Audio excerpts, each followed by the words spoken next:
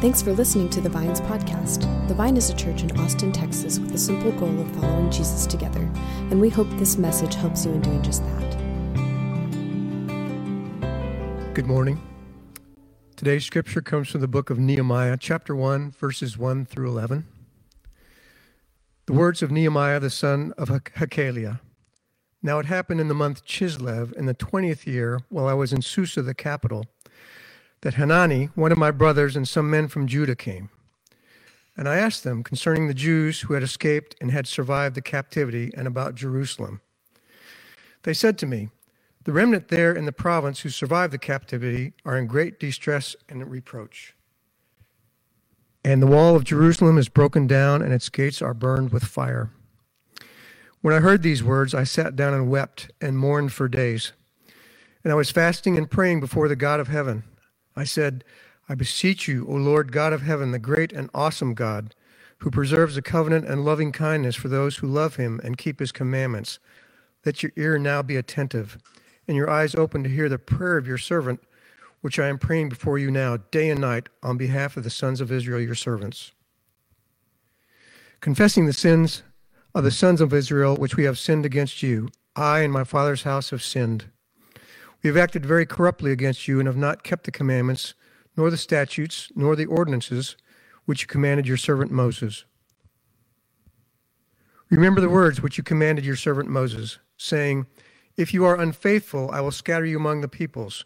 But if you turn to me and keep my commandments and do them, though those of you who have been scattered were in the most remote part of the heavens, I will gather them from there and bring them to the place where I have chosen to cause my name to dwell. They are your servants and your people, whom you redeemed by your great power and by your strong hand. O Lord, I beseech you, may your ear be attentive to the prayer of your servant and the prayer of your servants who delight to revere your name, and make your servant successful today and grant him compassion before this man. This is the word of the Lord. Hello, church family. We are about halfway through this series that we're calling Rebuild, as we're looking at the stories of Ezra and Nehemiah. Someone might ask, why would a church like ours spend this much time studying a story about how Hebrew people rebuilt an ancient city 2,400 years ago? What's the point of it? Well, this story is a story of God's faithfulness. This is a story about how a community of people can come together and rebuild. This is a story about the hard work of renewal. But it's also more than a story. Our view of Scripture is that as we come together, as we humbly read and study and discuss, as we place our lives within the premise of the story, that what we find here is that we find a God who is faithful to rebuild our lives, who has a desire for us to come together as a community just like they did 2,000 years ago, to seek that God's name would be made great within our community and our lives would be restored. So, what might be helpful for us is to get a big picture of what's going on. The books of Ezra and Nehemiah at first were one story. They were one writing by one author. Later on, they were broken into two different sections. I saw in the Bible Project, which I highly recommend for people who want to take a next step in reading and knowing Scripture, the Bible Project broke down these two books into three different sections that are really held by three different main characters. The first section is around this man named Zerubbabel. The second was Ezra, and the third was Nehemiah. And Zerubbabel, his story is really about rebuilding the temple. Ezra was about rebuilding the community. He rebuilt it through the teaching of the Torah, through his witness of what the Scriptures were saying. And then we find Nehemiah, the third section, and what he is known for is rebuilding the city's walls. Rebuilding the city's walls. So at the beginning of Nehemiah, which we're starting today, the beginning of Nehemiah, we find this character living in exile in Persia. This is modern-day Iran, and this is 14 years after Ezra came to Jerusalem and served in that way. But here's Nehemiah. We find him in the king's court. You can imagine him with a fine robe, living in the palace, living in comfort, even though he is in exile, that he's provided for. And yet Nehemiah doesn't forget that this isn't home. Even though he has found his way in such luxury and is a position of great prominence, we find that he still has this deep connection to home, to Jerusalem. And his heart in many ways is there. Even though he's never been there, he has this sense of connection to that city. And one day, someone comes to the palace whom had just visited Jerusalem, and Nehemiah asked, tell me about the city. What is it like? And now, to get a picture of this, I imagine, if you will, imagine with me, a friend comes to Austin and hasn't lived here in 10 years, and they say, hey, let's get together, let's meet up at our favorite spot. Let's go to Magnolia Cafe on Lake Austin Boulevard and grab breakfast like we always did. And you'd have to look at them and say, sorry, it's closed down. It's fried chicken shop now. Oh, really? Okay. That's too bad. Well, what about Shady Grove? Let's go there. Let's go to Shady Grove. After that, hit up some Dart Bowl or something like that. You just know that you're going to be breaking this person's heart over and over again. Okay, well, forget that. Let's just walk down that sleepy street. What's that, over by the river, Rainy Street? Let's just walk down. There's nothing going on there. What we find oftentimes is like we have such sadness and loss when our home changes. When we see the place that we have such connection to, when that alters, we have this sense of loss that this place in which we love has changed. And if we feel that way about our beloved city, Austin, I promise it was so much harder for the Hebrew people to see what's going on in Jerusalem. And so, for Nehemiah, he asked his friends, he said, tell me about the city, and this is how he responds. He said, those who survived the exile are back in the province and are in great trouble and disgrace. The wall of Jerusalem is broken down, and its gates have been burned with fire. And Nehemiah responds, when I heard these things, I sat down and wept. For some days I mourned and fasted and prayed before the God of heaven. I think this is important for us to see as we consider how we could rebuild our lives. What does Nehemiah share with us is that oftentimes new beginnings take place. They begin in places of brokenness in our lives. That oftentimes we wish that beginnings would take place in great unexpected joys, and oftentimes new beginnings, the seeds of new beginnings are of that of brokenness. Even for us, as we look at our community, as we look at our nation, one could ask a similar report. So tell me, how is America? How is Austin? How is our community? And what we could, I'm just imagining what the report could be. Yes, there's just signs of beauty and goodness in our midst, but there's also chaos, confusion, destruction. The lack of civility that's prevalent in our culture, that would be part of the report. The riots that we saw just a couple weeks ago overtake our capital, bringing about chaos and fear. We find mixtures of symbols that should never be together. The symbols of a cross of Jesus' name and a lynching noose. Like those should never be seen together, and here they are. We see isolation and loneliness. We see homeless individuals discarded in our community, hiding underneath overpasses or found in city streets in their camps. This is all a part of our report. And if we're honest, what we see in our society, we might also find in our own hearts. The same very imprint of fear, of anxiety, of bitterness and judgment. So what do we do with this? What will we do with this report? Well, in many ways, I think we could follow the example of Nehemiah. When he heard this, what did he do? Immediately, he began to weep, to mourn, to fast, and to pray.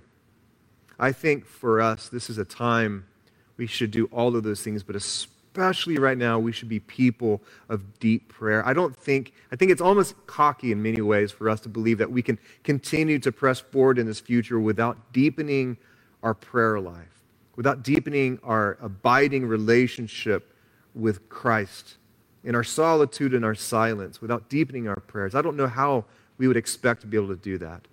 And this was Nehemiah's instinct. His instinct when he heard a broken report, he didn't go into modes like maybe that I would do or you would do, like of, all right, how we're going to fix it? All right, who's to blame? Or dismiss or deny it, like not my fault, I haven't been there, I've never seen the place. But instead, he goes to prayer. Nehemiah shows us not only the importance of prayer, but he also, I believe, shows us how we can pray in times like this. As I sat with this chapter this week, I was moved by how Nehemiah prayed. It began with him declaring God's name. That's the first thing we find in this prayer, is that he began by declaring God's name. Even though Jerusalem, the city of peace, is in shambles, even though it's just a ruin, and even though this is just a concept for him, this idea of Jerusalem is just a concept for him, Nehemiah begins by pressing into God's name, even though he's in exile. He said, Lord, the God of heaven, the great and awesome God who keeps his covenant of love with those who love him and keep his commandments. This is how he begins it. God, I know you are a covenant-keeping God. You're a promise-keeping God. You are powerful. You're great. You are awesome. I'm going to begin my prayers with just remembering who you are. Even though that kind of feels emotionally distant, I'm going to begin there. And so we find that that's how Nehemiah begins, by pressing into the character of God. But then, secondly, then he begins to confess. I confess the sins that we Israelites, including myself and my father's family, have committed against you.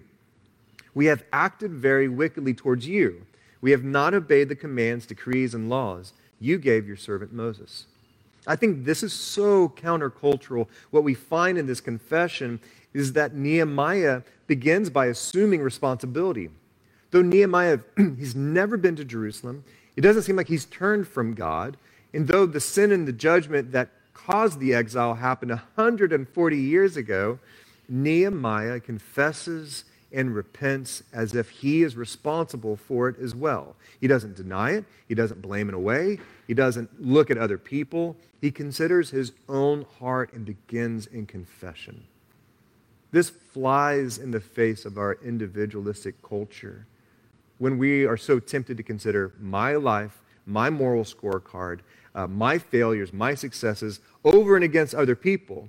Instead, Nehemiah flips it completely around. Instead of it being me and my, it's us, it's we. Where have we failed you, God? And even we, not even right here and now, but the generations before. What we see in Nehemiah is he believes that the condition of his heart is connected to the condition of the hearts of the people. And what he sees in Jerusalem, they're all together connected. And so he confesses and he repents. But then Nehemiah, he prayed something unique. This is what he says. Remember the instruction you gave your servant Moses, saying, if you are unfaithful, I will scatter you among the nations. God, you did that. We are scattered among the nations, right? But then he said this in verse 9. But if you return to me and obey my commands, then even if your exiled people are at the furthest horizon, I promise to gather them from there and bring them to the place that I've chosen for my dwelling for my name. What I love here is that Nehemiah is almost doing something audacious. Nehemiah is reminding God of God's promise. He's saying, hey, God, you were good on the front end of that promise, but what about the back end? When you said that if we would turn to you, that you would gather us again. It's almost like Nehemiah is saying, here I am. I'm turning to you. So can you gather us? Can you bring us back together? Can you restore your people? Do you remember your words here, God? And so we find Nehemiah is pressing into the promises of God. But with that, he finishes with one last thing. From declaring God's name to confession to remembering God's promises, he finishes by praying for favor. You see, Nehemiah has a plan. We find it in the last verse. he prays, "Give your servant success today by granting him favor in the presence of this man." And then, in almost a dramatic literary writing tool, the chapter ends with this one sentence. After the prayer is over with, it ends with him in first person saying, "I was cupbearer to the king." You see, Nehemiah was not an ordinary man. He was cupbearer to the Persian king, perhaps one of the most powerful people in all of the world at that point. And Nehemiah is responsible for bringing the king his wine. But this was more than just, him acting like a sommelier. He was actually, this is a role of great trust and respect. Quite often in the ancient times, kings and emperors were killed by poisoning. So they had someone that was trusted, a person of integrity, who would act as the cupbearer, not only to select the wine, but before the king was given the wine, the cupbearer would drink it to ensure that it wasn't poisoned. And so we find that now we see Nehemiah in a different light, that he's a cupbearer, he's respected, he has influence, and he has this sense of authority and respect. So he is in the court of one of the most powerful people in that world. But I want you to notice the bookends of his prayer. The bookends of his prayer, I think, are really important. Nehemiah begins his prayer by saying, "Lord, the God of heaven, the great and awesome God." Like this declaration of how powerful, huge, awesome God is. But he ends it by saying, "Give your servant success today by granting him in favor in the presence of this man." Now, Nehemiah should not be calling the king this man, but he also assumes that he is God's servant, not this man's servant. So what we find here is Nehemiah is not confused by power and authority. He knows the one whom is on the true throne. He knows the person, or he knows the one whom he is truly there to serve.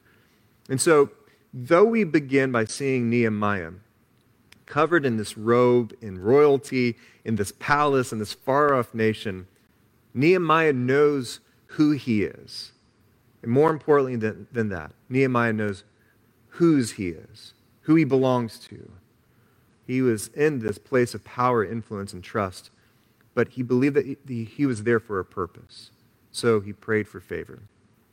I wonder who God has placed in your life. Just the same God that knows every hair on your head, who knows every day of your life, who has you here for a reason. I wonder what God has intended for the people whom you have influence with today, the people whom you share your life with. I wonder what God wants to do with the people that he has placed you in their life for a reason. It's almost like, if you remember, just like Esther was told, that you are here for such a time as this, that God has plans and purposes for us, if only we could see it like Nehemiah. So chapter 1 ends, and it has this feeling, if you just keep reading, that the very next day Nehemiah has this conversation with this king, like this long-awaited time. My first draft of the sermon, that's what I wrote. The very next day, Nehemiah had that. But when I was studying it, the second chapter begins with describing where in the calendar they are. And what we find is that this next chapter takes place 4 months later. So 4 months after Nehemiah has this sense of brokenness, begins mourning, begins this posture of prayer and fasting, we find that God is in no hurry to make things happen. And instead, Nehemiah is just saturating in prayer.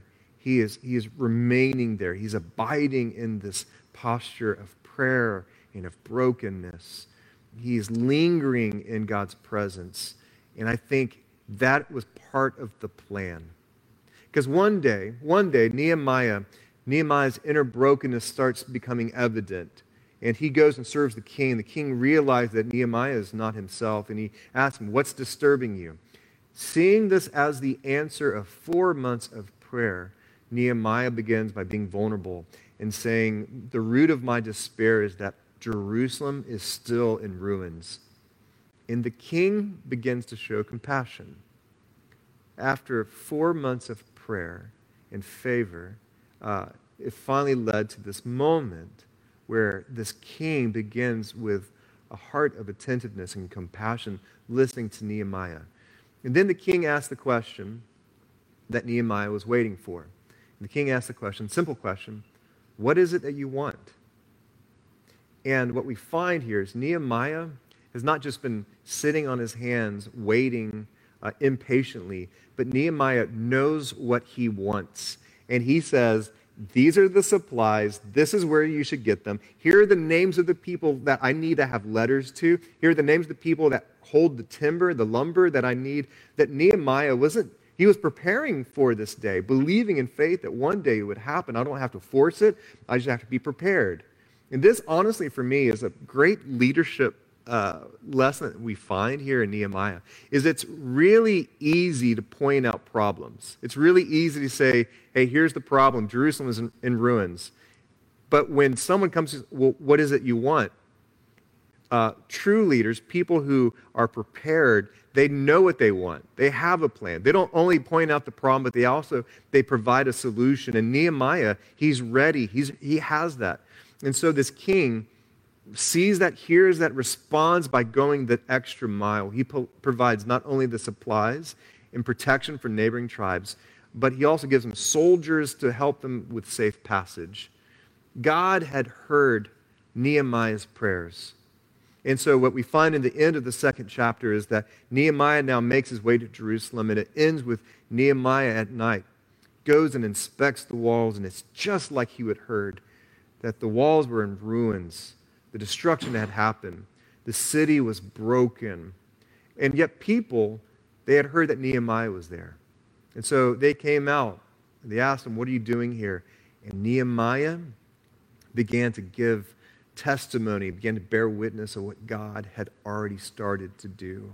How the word came to him, how the king has provided everything that they need, that God is already at the move. And then the people hear Nehemiah. Nehemiah asks him, will you join me in rebuilding this? And after decades and decades of seeing these walls and ruins and not having any sort of passion or energy or strength to rebuild it, the people say in unison, we will build it together. It all began because one man was brokenhearted, because one man saw something that was not right in this world and wanted to make it right. It all began because one person mourned and prayed to God. What we find here is that this took place not only because Nehemiah is a great leader, but because God had longed to gather the people again and restore the nation once more. One of the great surprises of God's work of renewal and rebuilding is that it often comes from brokenness. In 1947, after visiting China, this man by the name of Bob Pierce, he was struck by an encounter with one young woman who was in poverty. And her face stuck with him. Upon arriving on the flight back, he wrote a prayer into his Bible. It was a simple prayer, one that maybe many of us have heard. And the prayer was this: God, break my heart for what breaks yours. This is a simple prayer. Break my heart for what breaks yours. But man, it's a dangerous prayer because God's heart is huge. And anytime the image of God is destroyed or afflicted in this world, it breaks his heart. Anytime the vulnerable are exploited, it breaks his heart. Anytime there's division within the church, it breaks his heart. So when we pray, God, break my heart for what breaks yours, what is dangerous because we might be compelled by a huge compassion to partner with God for the renewal of all things. And what we find here in this story is that one prayer that Bob Pierce had from the face of one young girl he ended up creating an organization called World Vision that has sought to change the lives of thousands and thousands of kids around the world. This is a dangerous prayer because for Nehemiah, it sent him on a journey. For Bob Pierce, it sent him on a journey to leave the comforts. For Nehemiah, he stopped popping bottles of Cabernet, and he was sent off into Jerusalem with a difficult task of rebuilding in the presence of enemies, to call the people together, to renew their city, to renew their nation, and renew their community. Though others have gotten used to living inside broken walls and living in disgrace, Nehemiah saw things differently. You see, Nehemiah's sorrow will eventually be the seeds that will lead to comfort. And it's not lost on on me, or nor should it be on us, that Nehemiah's name literally means the Lord has comforted. See, this is what God wants to do. In the brokenness of our world, God wants to bring about renewal and comfort. This is what Jesus did. Even once Jesus saw Jerusalem, the same city that was being rebuilt. And in Luke 19, as Jesus saw this city, he approached Jerusalem and he began to weep over it, saying, if you, even you, had known on this day what would bring you peace, but now it's hidden from your eyes. You see, Jesus saw the brokenness and need in our world, and he didn't refuse to be compassionate. He didn't withhold his sorrow. He didn't finger point or blame. Out of love and compassion, Jesus left the comforts of heaven, just like Nehemiah left his palace.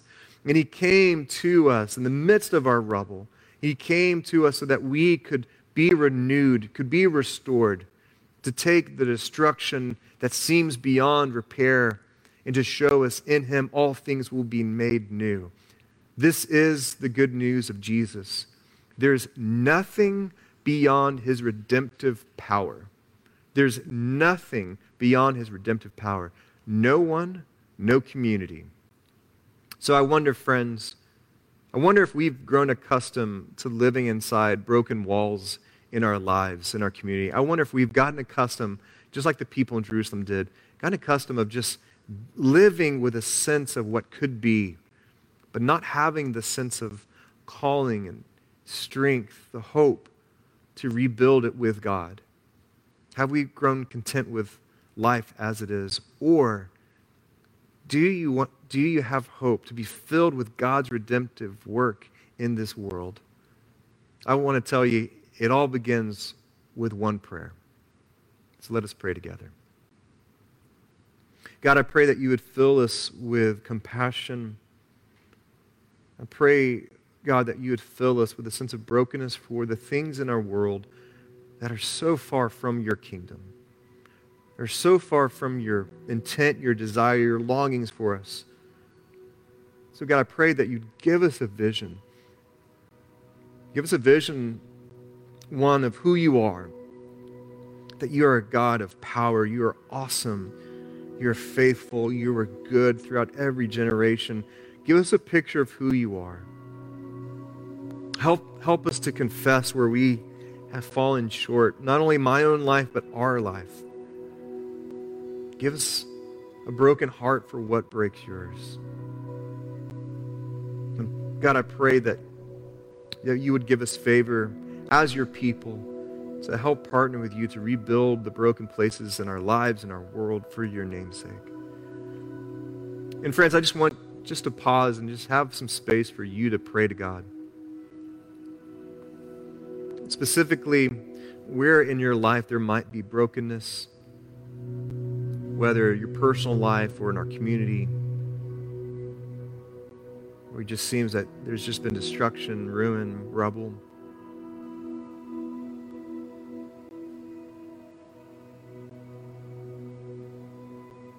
Perhaps you've gotten used to it. You maybe feel stuck in a life that's less than what you believe God's intended.